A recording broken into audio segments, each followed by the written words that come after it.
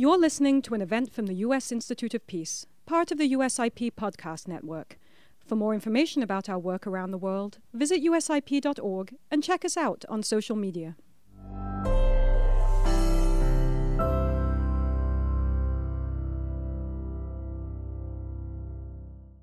The U.S. Institute of Peace is pleased to welcome you to this important conversation with two leading champions for peace and economic development in Africa.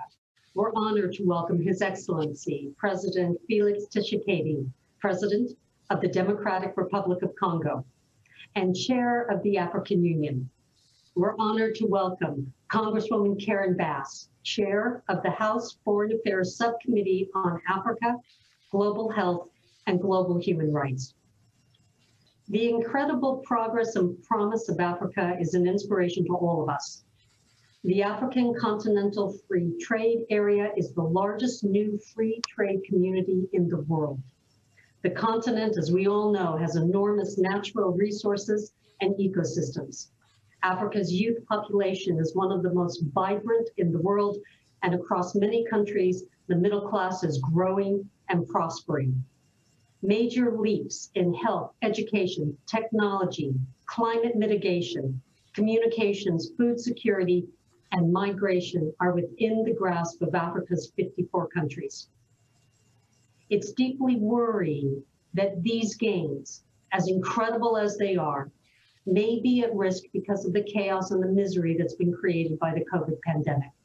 I think all of us worry that it may take many years to recover from the loss of livelihoods. Parts of the North, East, and West Africa continue to be threatened by violent extremism and drought, flooding, food insecurity, and mass migration, much of it linked to climate change, continue to impact a number of countries which are struggling to get on the right path and to continue to progress. His Excellency President Tshisekedi has set an ambitious agenda as the chair of the African Union, focused on tackling the pandemic, fostering peace and security, accelerating trade, combating climate change, promoting Africa's culture, and empowering women and youth. Chairwoman Bass, who has worked tirelessly to promote peace building through her leadership of the House Foreign Affairs Africa Subcommittee, is one of the most powerful and persuasive voices and advocates for the Africa-U.S. partnership. We are honored, President Tshisekedi, Congresswoman Bass, that you can join us this morning to reflect on the challenges facing Africa and how to promote peace, stability, and economic development throughout the continent. We invite everyone to follow the conversation on Twitter with hashtag AfricaUSIP. With your permission, we will now turn to the Vice President of USIP's Africa Center, Dr. Joseph Sani, who will introduce our panelists and moderate this morning's discussion. Thank you, Liz, and welcome to our audience. The Africa Union is an ever more important institution, embodying African hopes for greater cooperation around key issues of development, peace, and security across the continent. While the Democratic Republic of the Congo sits at the heart of this important continent. The US Congress has long played a leading role in setting US-Africa policy. So that means the stage is set for what promises to be an important discussion of how to deepen US engagement to promote peace, stability, and development throughout Africa. I will now introduce our distinguished panelists. President Felix Tshisekedi has served as President of the Democratic Republic of the Congo since January of 2019, winning office through democratic elections held the previous December, the first peaceful transition of power since the country became independent from Belgium in 1960. President Tshisekedi leads the Union for Democracy and Social Progress Party, and earlier this year was distinguished by being selected to chair the African Union. Representative Karen Bass has served in the US House of Representatives since 2011, representing California's Los Angeles County. Since entering Congress, Representative Bass has been a leader on United States-Africa relations, serving on the Africa Subcommittee, which she now chairs. Chairwoman Bass is a strong believer in personal diplomacy, traveling often throughout Africa, including my own country of birth, Cameroon, where she's highly admired, respected for the incredible job she has done, and she continues to do. She is an innovative thinker on US-Africa policy. President Tshisekedi, Chairwoman Bass, thank you for being with us. And now let's start the conversation.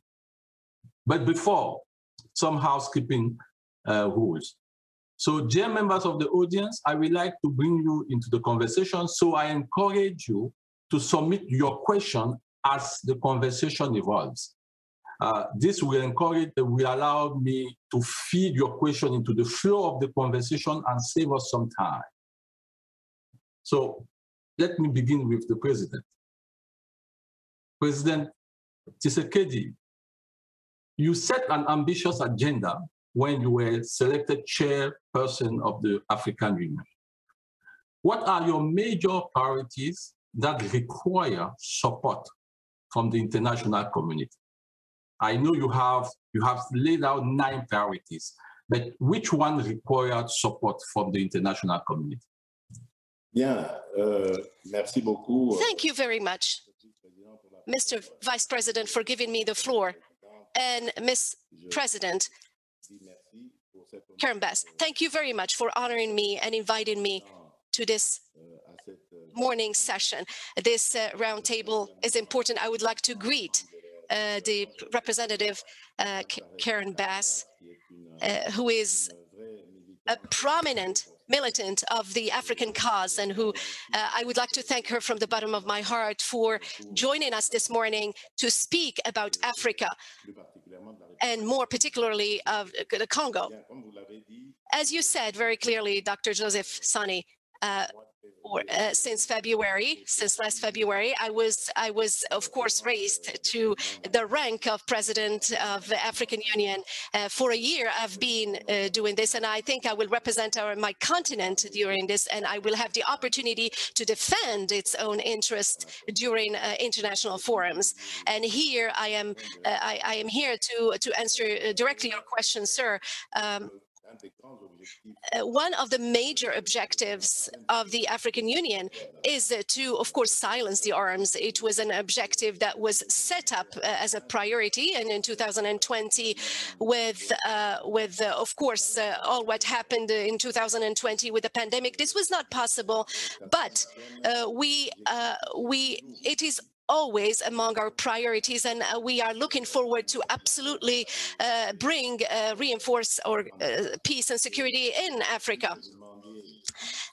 You asked what support could be given from the international community, and I believe that this should be supported by initiatives of peace, and that were reinforced. And in this regard, I would like to say, between parentheses, I would like to congratulate the role of the United States in the question of the Great Dam of Ethiopia. I would like to thank you from the bottom of my heart for this initiative.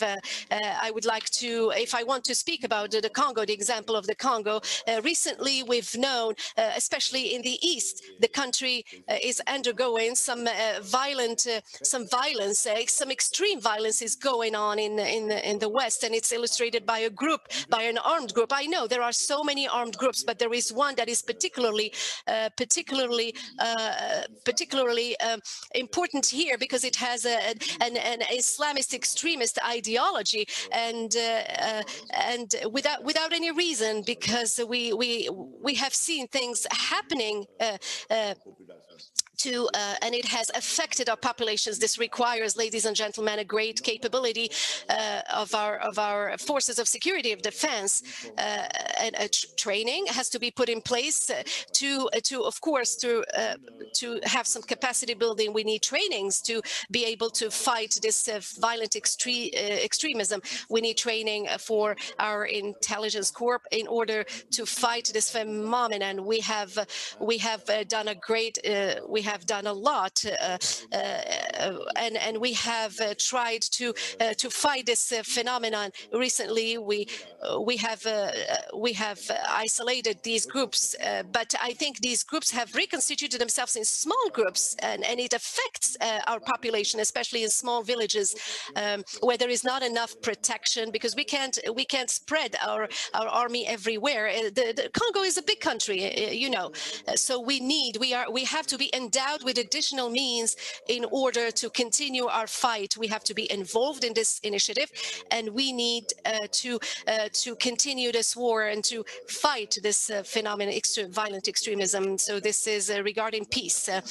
In addition to that, we have a big challenge in Africa. You have spoken about that in the past while you were also introducing this morning, and while you were speaking this morning, you have spoken of the free zone, free trade agreement zone, and it is not today that we will finish the process. We will not be able to complete the process today, but we have decided to compile our energies and our forces in order to continue and have like a free trade agreement zone that will help Africans to exert commerce with Africa and trade, and to enhance trade in Africa. One of the biggest activities in trade are done outside Africa, as you know, but within our initiative, we have tried to examine ways whereby to see Africans could do the trade, could reinforce trade among themselves, and try to have like a $5 billion to encourage profit of $5 billion. It's a challenge that has to include the United States and great nations and Europeans could work together and could help us to put in place. It's also in their best interest because they want Africa to prosper and to thrive. And I think it will be a great opportunity to encourage investment in Africa. It is a great project. It is a challenge, and we invite our partners to work with you hand in hand and to support us.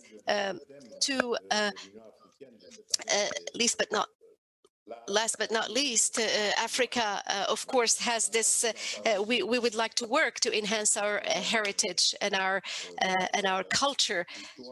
You know that the history of our country is rich, and there are values that we would like to preserve. There is a culture that we would like to enhance and promote, and we would like to give our continent, to provide our continent with a prosperous situation and to a culture between quotes our country. We are searching for our heritage, for our history, and I know that there is a lot to do to enhance our heritage, our culture, and there are so many people that have done great jobs in Africa, and there is a lot to do. It's a challenge that we have to transcend. We need to retrieve our identity. We need it in order to build our future, in order to solidify and reinforce our continent. We need to see Africa as a future, as the future. I believe that Africa is the future. It has a youth population. It has women who are really inspired. It has potential. It has natural resources that need to be enhanced. And I think that this Africa can prosper, and I think we can rebuild Africa to make of it a prosperous and a successful Africa. There is a lot to do in order to enhance our culture. Thank you very much I'm sorry I was a little bit long, but I hope I summarized and I answered your question. Thank you very much. Thank you, Mr. President. Would you like to share your thoughts on President Tshisekedi AU agenda, and how does this agenda fit with the goals of your subcommittee on Africa, please? Well, first of all, thank you very much for the opportunity to be with you today. I have the utmost respect for the U.S. Institute for Peace and your programs there, and I look forward to the next time instead of being virtual, being in person. And it's wonderful to see you again, Mr. President. I certainly remember hosting you here on the Hill shortly after your election to the presidency of the DRC. First of all, it is just very nice. I want everybody to understand that when it comes to the question of Africa, Africa is a very bipartisan issue. And I know throughout the world, people watch what is happening in Washington, and they know that we have had our challenges over the last few years. But I can assure you that many of those challenges have been resolved with a new administration that understands the continent of Africa, places Africa very high on the agenda. And when I listened to the president speak, and he talked about his chairmanship of the AU, and also his presidency of the DRC, the question of security is utmost in our minds as well, when it goes to the DRC and when it also comes to many countries on the continent of Africa. But first and foremost, here on the Hill, we are concerned about the spread of COVID and want to do everything we can to make sure that the countries on the continent are able to address COVID, one, in terms of testing, treatment, and now, of course, vaccines, and getting vaccines to the continent as quickly as possible, but also ensuring that the continent can produce its own vaccines. So obviously getting them there now is critically important, but making sure that the continent can build its own, develop its own infrastructure for addressing and manufacturing and producing vaccines.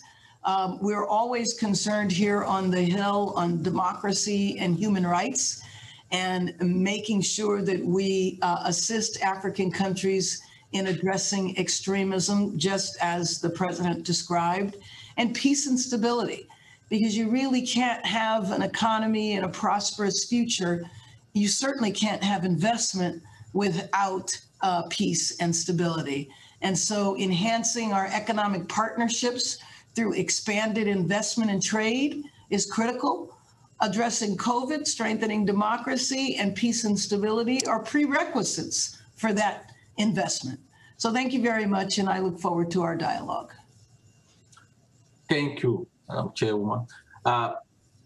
President Tshisekedi, we mentioned, and you mentioned, the democratic gains and the democratic election and the need for democracy.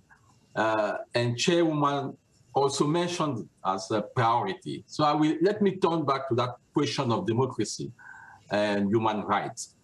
Mr. President, what can be done to strengthen democracy and improve human rights in Africa, and particularly in Congo? I'm sure my Congolese brothers and sisters are looking at 2023 and wondering, will the president make sure that these elections are free, fair, and what will the president do to ensure that we have an increasing civic space and respect for human rights in DRC and as the AU chair in Africa?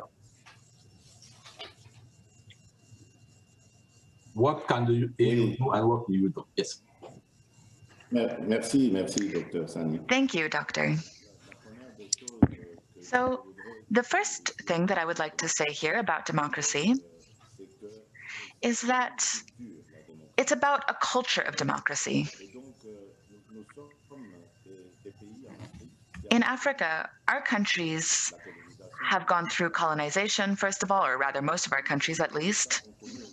And many of our states have also gone through dictatorial regimes. And as a Congolese person, I got involved in a political party that radically fought against the dictatorial system that had taken hold in our country, and we fought against all forms of dictatorship. So our communities know this issue well. And I have the opportunity now to realize that now I am in power, I am a leader here now, and often we have had to decry instances of violations of human rights within our own regimes, within our own teams. Sometimes there are arbitrary arrests that take place. Sometimes there are instances of brutality. There are all these types of instances that show that we're not always up to par. So the best way to help us is to understand that. And by the way, I am often in contact with our ambassador, and the ambassador understands this very well, and he says it very often. And I'm also encouraging him to keep us up to date with all the information that he may be able to obtain from the embassy and from the various departments of the embassy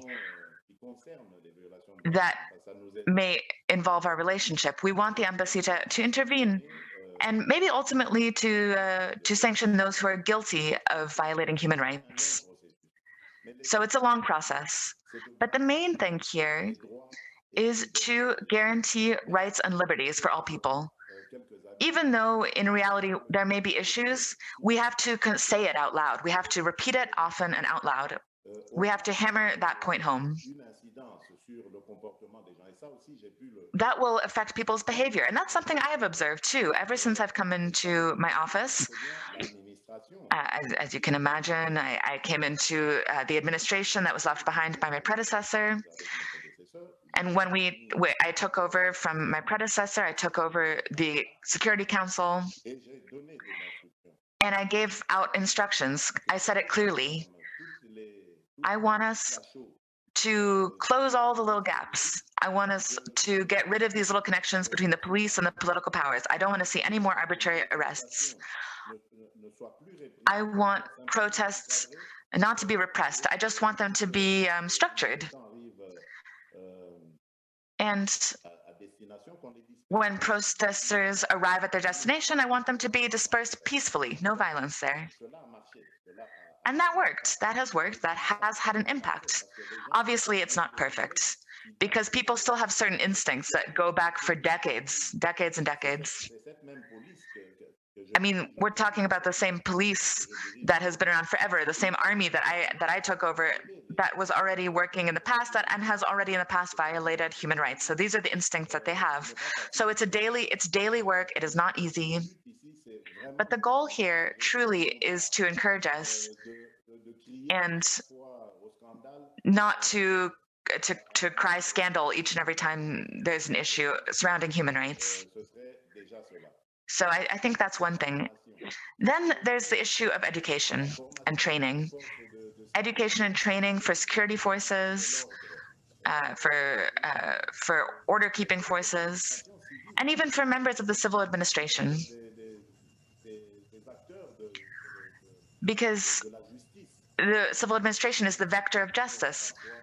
And sometimes they do not know all the information about certain rights and liberties, because rights and liberties are not just about violence or arbitrary arrests. Rights and liberties are also about convictions that are incorrect, or judgments that are incorrect or unjust. People who are unfairly punished by the justice system. All of this requires training. So we really want that support. And by the way, right at the beginning of my term, I really appreciated when the United States came to speak with our commission against human trafficking. They offered us a training.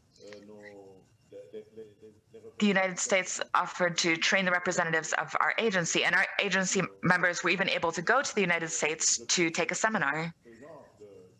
So I think that that type of initiative will be able to help strengthen our capacities to fight against violations of human rights.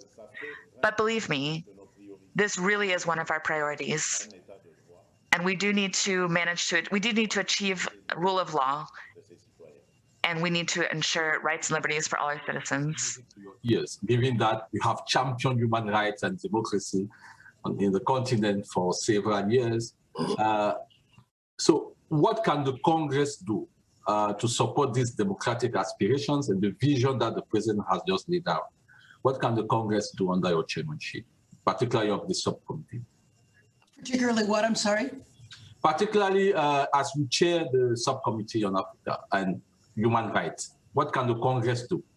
Sure. Well, first of all, the Congress can continue doing what we have done for many, many years. I do think we can improve upon it, and that is supporting efforts, supporting civil society in various African countries. With USAID funding, we have billions of dollars that go to the continent to support this, supporting African countries developing their institutions. Just as the president said, when he came into the presidency, he was offered different trainings. We offer trainings for the security sector, trainings for civil society, trainings for government leaders. And then one program that I'm particularly supportive of and have been excited about over the last many years, that started under President Obama, is the YALI initiative, Young African Leaders Initiative. And we actually are passing and working on legislation now on the Hill to make it permanent. So it's not just an initiative of one president, but actually putting it into law, where we invite young leaders from every country on the continent to come to the United States for a few weeks. They also go, they come to Washington, but they go to other cities and states with universities. They intern with universities, with the business sector, with civil society. And I think that that is a very specific contribution. So continuing our assistance. Now, I do think that we need to promote more programs like Feed the Future and Power Africa, where it's not the US NGOs going over to the continent, but actually supporting efforts on the ground, helping with building capacity. I happen to think that we need to pay more attention to the infrastructure, whether that's the infrastructure of education, health, or basic infrastructure, roads, bridges, et cetera. I think we can do all of those things, because it's important not to look at any issue on the continent in isolation. We need to look at it within its historical context, and we also need to look at it as to how it impacts the society, any particular country as a whole, and not an isolated program, but the greater context in which the issue exists. Thank you, Chairwoman. I think I'm glad you mentioned the YALI program, and that allows me to talk about the youth bulge in Africa. President Tshisekedi, Liz mentioned in the opening statement that Africa is experiencing a kind of youth bulge with a vibrant youth population, I would put it that way. This is a blessing for Africa. But at the same time, President, what can the African Union do to really leverage and take advantage of this vibrancy of this youth population? Yes, okay. Well, first of all, I would like to thank you. And I want to say that I absolutely agree with you. I believe that our demographics are a blessing. Yes. I do not at all agree with the opposite opinions that tend to say that this is dangerous, that it threatens democracy. That is not true. And in Africa, if Africa is the continent of the future, which it is, that is thanks to our youth. Now, that youth can be both an advantage and also at the same time a kind of bomb. we have to structure, we have to frame that youth, we have to take care of our youth. If we do not, then it really will be a disaster. And the tragedy that we're seeing now in Africa is that we're really losing control. People are thinking that we can find an El Dorado in this demographic issue, but that's not really the case. And one of the main things that supports Africa is our youth, but our youth, we cannot think of our youth as being powerless. I mean, our youth are taking the risk crossing the Mediterranean. They're fleeing, they're leaving their lives behind without any prospects. So in DRC, when I entered office, immediately I put forward the idea of making education free. In the first year, that allowed us to bring 4 million children to get back into school.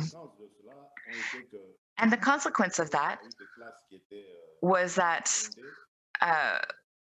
we were able to help classes that had been overcrowded. We were able to provide, we did have overcrowded classrooms, but at least we were able to educate these children. We were able to get them into activities that were interesting to them and to support them. We do need to strengthen that effort now, and that is what I'm currently doing. I'm trying to mobilize this effort more and mobilize resources. And once again, I would like to thank the various organizations, the IMF and the World Bank that have helped us to do this. We want to educate as many children as possible. I believe, well, if you want to know what I think we need to do, I would say that education is the main thing that we have to do. And then after education, we have to think about jobs. We have to make sure that Africa can create jobs. And in this area, we are a continent that is expanding. Yes, we are developing. We are a developing area. But gradually, we will be able to stabilize our institutions and add credibility to our administrations. And at that point, we will be in a better position to create jobs and also, therefore, keep our young people in Africa rather than to lose them, as is happening today. So that is my focus. I want to put the focus on education and jobs. And this will help us educate our young people and to keep them in Africa. I just want to remind the audience that I'm trying to feed in the questions from the audience as well, and we are trying to group them. So thank you. Keep sending your questions. So I will pivot on issues of peace and security, Chairwoman Bass, to say the House Foreign Affairs Committee last month had a hearing focused on the deadly conflict in Ethiopia, Tigray province, I think. What are your thoughts on the role of the US and others in stopping the killing and getting on the road to peace in Ethiopia? I will answer your question. I do want to just say how much I support what the president was saying about the view of youth. We should never, ever, ever view our youth any other way other than an asset and never a liability. And one of the things that I have found about my time in Congress working on African issues, it reminds me so much of issues in the inner city in the United States. And so there have been many time periods when Black youth were looked at as dangers, as a problem, as a liability. And I don't believe that about inner city youth in the United States, nor do I believe that about youth in Africa.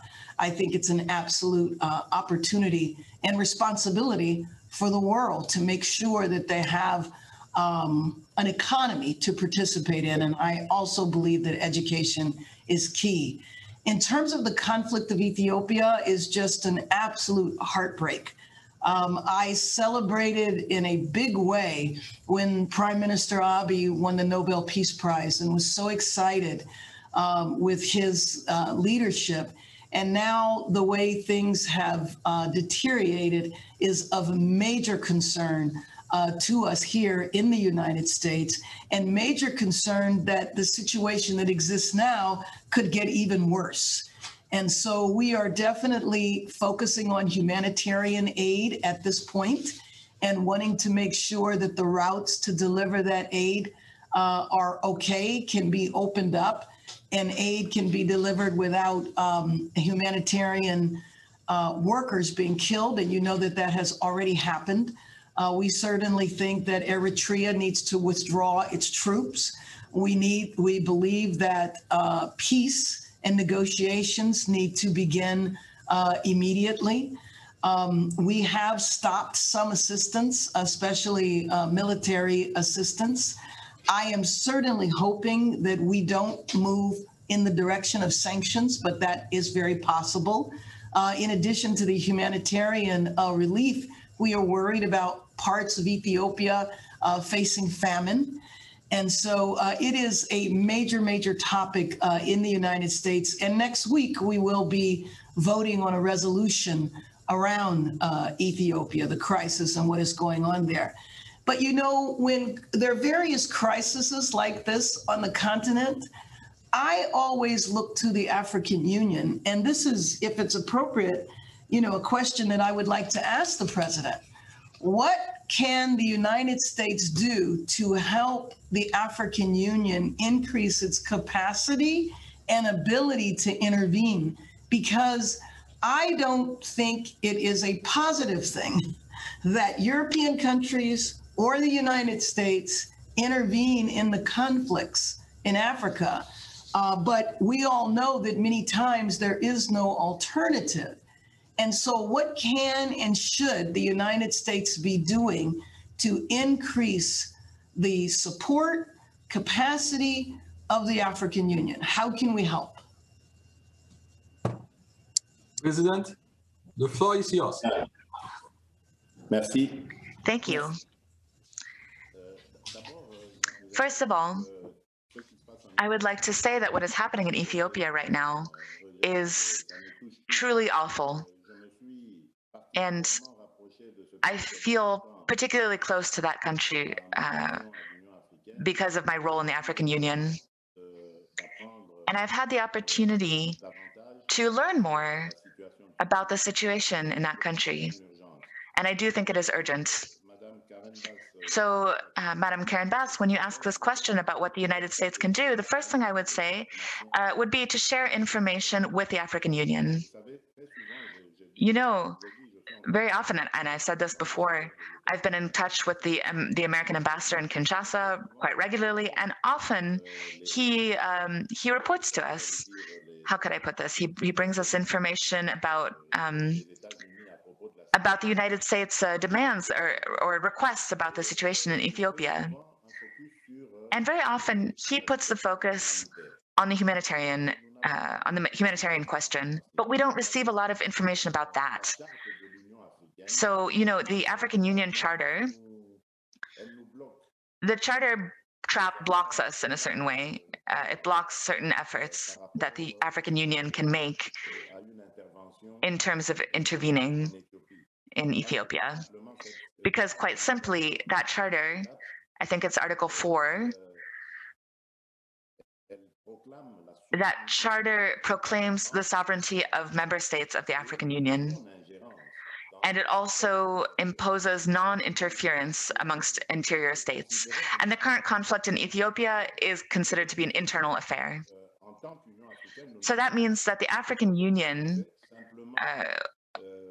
all the African Union can do, and we have done so, is to send the Human Rights Commission, which has gone out into the fields and has made reports. And then we can also discuss with the legitimate powers, the legitimate government in the country.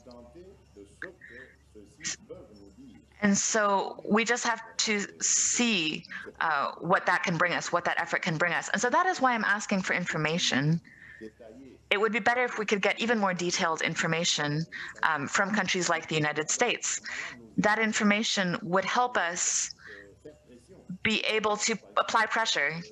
For example, if we actually have proof that human rights are being violated, if we have that proof, then we can actually go show solidarity, Pan-African solidarity, and that will help our Ethiopian brothers in their own situation. So that's what I would say. And I would just say we just don't have enough information, and we have a lot of questions. So we're a bit trapped as an institution. Do you mind? The African Union cannot go in. I would like to respond if that's okay. Mr. President, okay, thank you so much. Yes, please. I was taking notes while you were speaking, and I will follow up with our ambassador, especially on the information request. But you know, I understand the charter, and also especially back when it was the OAU. The origins and the liberation movements that were going on at that time, the fight against colonialism, understand why the charter would say that then. But I guess I just wonder if there's any opportunity to reevaluate that, because what I found, you know, especially in the Sahel, you know, going to Mali, to have the former colonial powers have to go in, to be called in. I mean, I can only imagine to the people of Mali how difficult that must have been.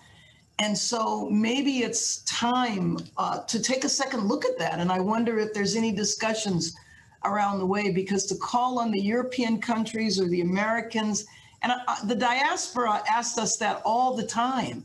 I was meeting with Ethiopian diaspora on Saturday, and they wanted to know why the US didn't send in its military to resolve the situation in Ethiopia. And I was telling them self-determination. That was the call of the time period. You know, that it just seems inappropriate to me that the US would send its military, you know, I don't want to see that happen.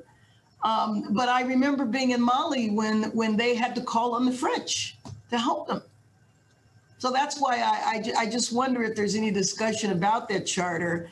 And again, ways for us to be supportive. I will absolutely follow up with you on the issue of information, though, from our embassy. Thank you, Chairwoman. I think, Mr. President, as you can see, you are talking with the right person, having the right conversation here. Unfortunately, this is the time we have. Any final thoughts, Chairwoman Bass? I just want to thank you for the opportunity to speak today. As I said before, it's great to see the president. I congratulate him for his leadership of the DRC and now of the African Union. And I do plan on coming your way soon. So hopefully I will see you in Addis. Thank you.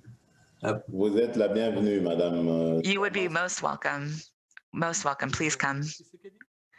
Is your closing remarks, if any? Non, si ce n'est que... Not particularly. I just want to thank you. And I want to encourage you to keep going with this type of initiative. This really was a wonderful opportunity to speak, because currently there are experts, there are investors who are listening to us. And so I really do encourage this type of initiative that allows us to talk about Africa, and that allows us to break down certain stereotypes that exist about Africa. Africa is not a horrifying situation. It is not a continent defined by poverty, misery, and violence. Our continent is also defined by opportunities. There are good people, there are brave people, there are men and women doing the right thing who have a strong entrepreneurial spirit and who want to collaborate effectively. There are natural potentials here. Right now, the Congo Basin and the forest area is the second largest rainforest in the world after the Amazon, and that resource of the forest helps us absorb carbon. It helps us limit the effects of greenhouse gases. So we have solutions. We have solutions for humankind. We need to pay more attention to Africa. And we can do that by building our capacities for resilience faced with the pandemic in particular today, but also in light of all the other types of challenges that we are facing, for example, insecurity. And I do think that if Africans have been able to rid themselves of all of these difficulties that are not natural difficulties, then I think that if Africa can get rid of these difficulties, Africa will be able to speak for itself in the world, and Africa can provide its own solutions. So thank you very much for this honor that you've given me. Thank you for the honor of speaking with you today. Thank you, President Tshisekedi. This has been an excellent discussion. We are honored. The newly established Africa Center at USIP is really honored to have played a part in this conversation, and we hope to have many more dialogues of this type. In closing, I would like to thank our distinguished guest, President Felix Tshisekedi, Chairwoman Bass, and also I would like to thank you, the audience, for being part of this USIP Africa Center program. I hope you find it rewarding, and please enjoy the rest of your day. Thank you so much. Thank you. Thank you for listening to this event. If you'd like to listen to more events or explore our other podcasts, visit usip.org/podcasts.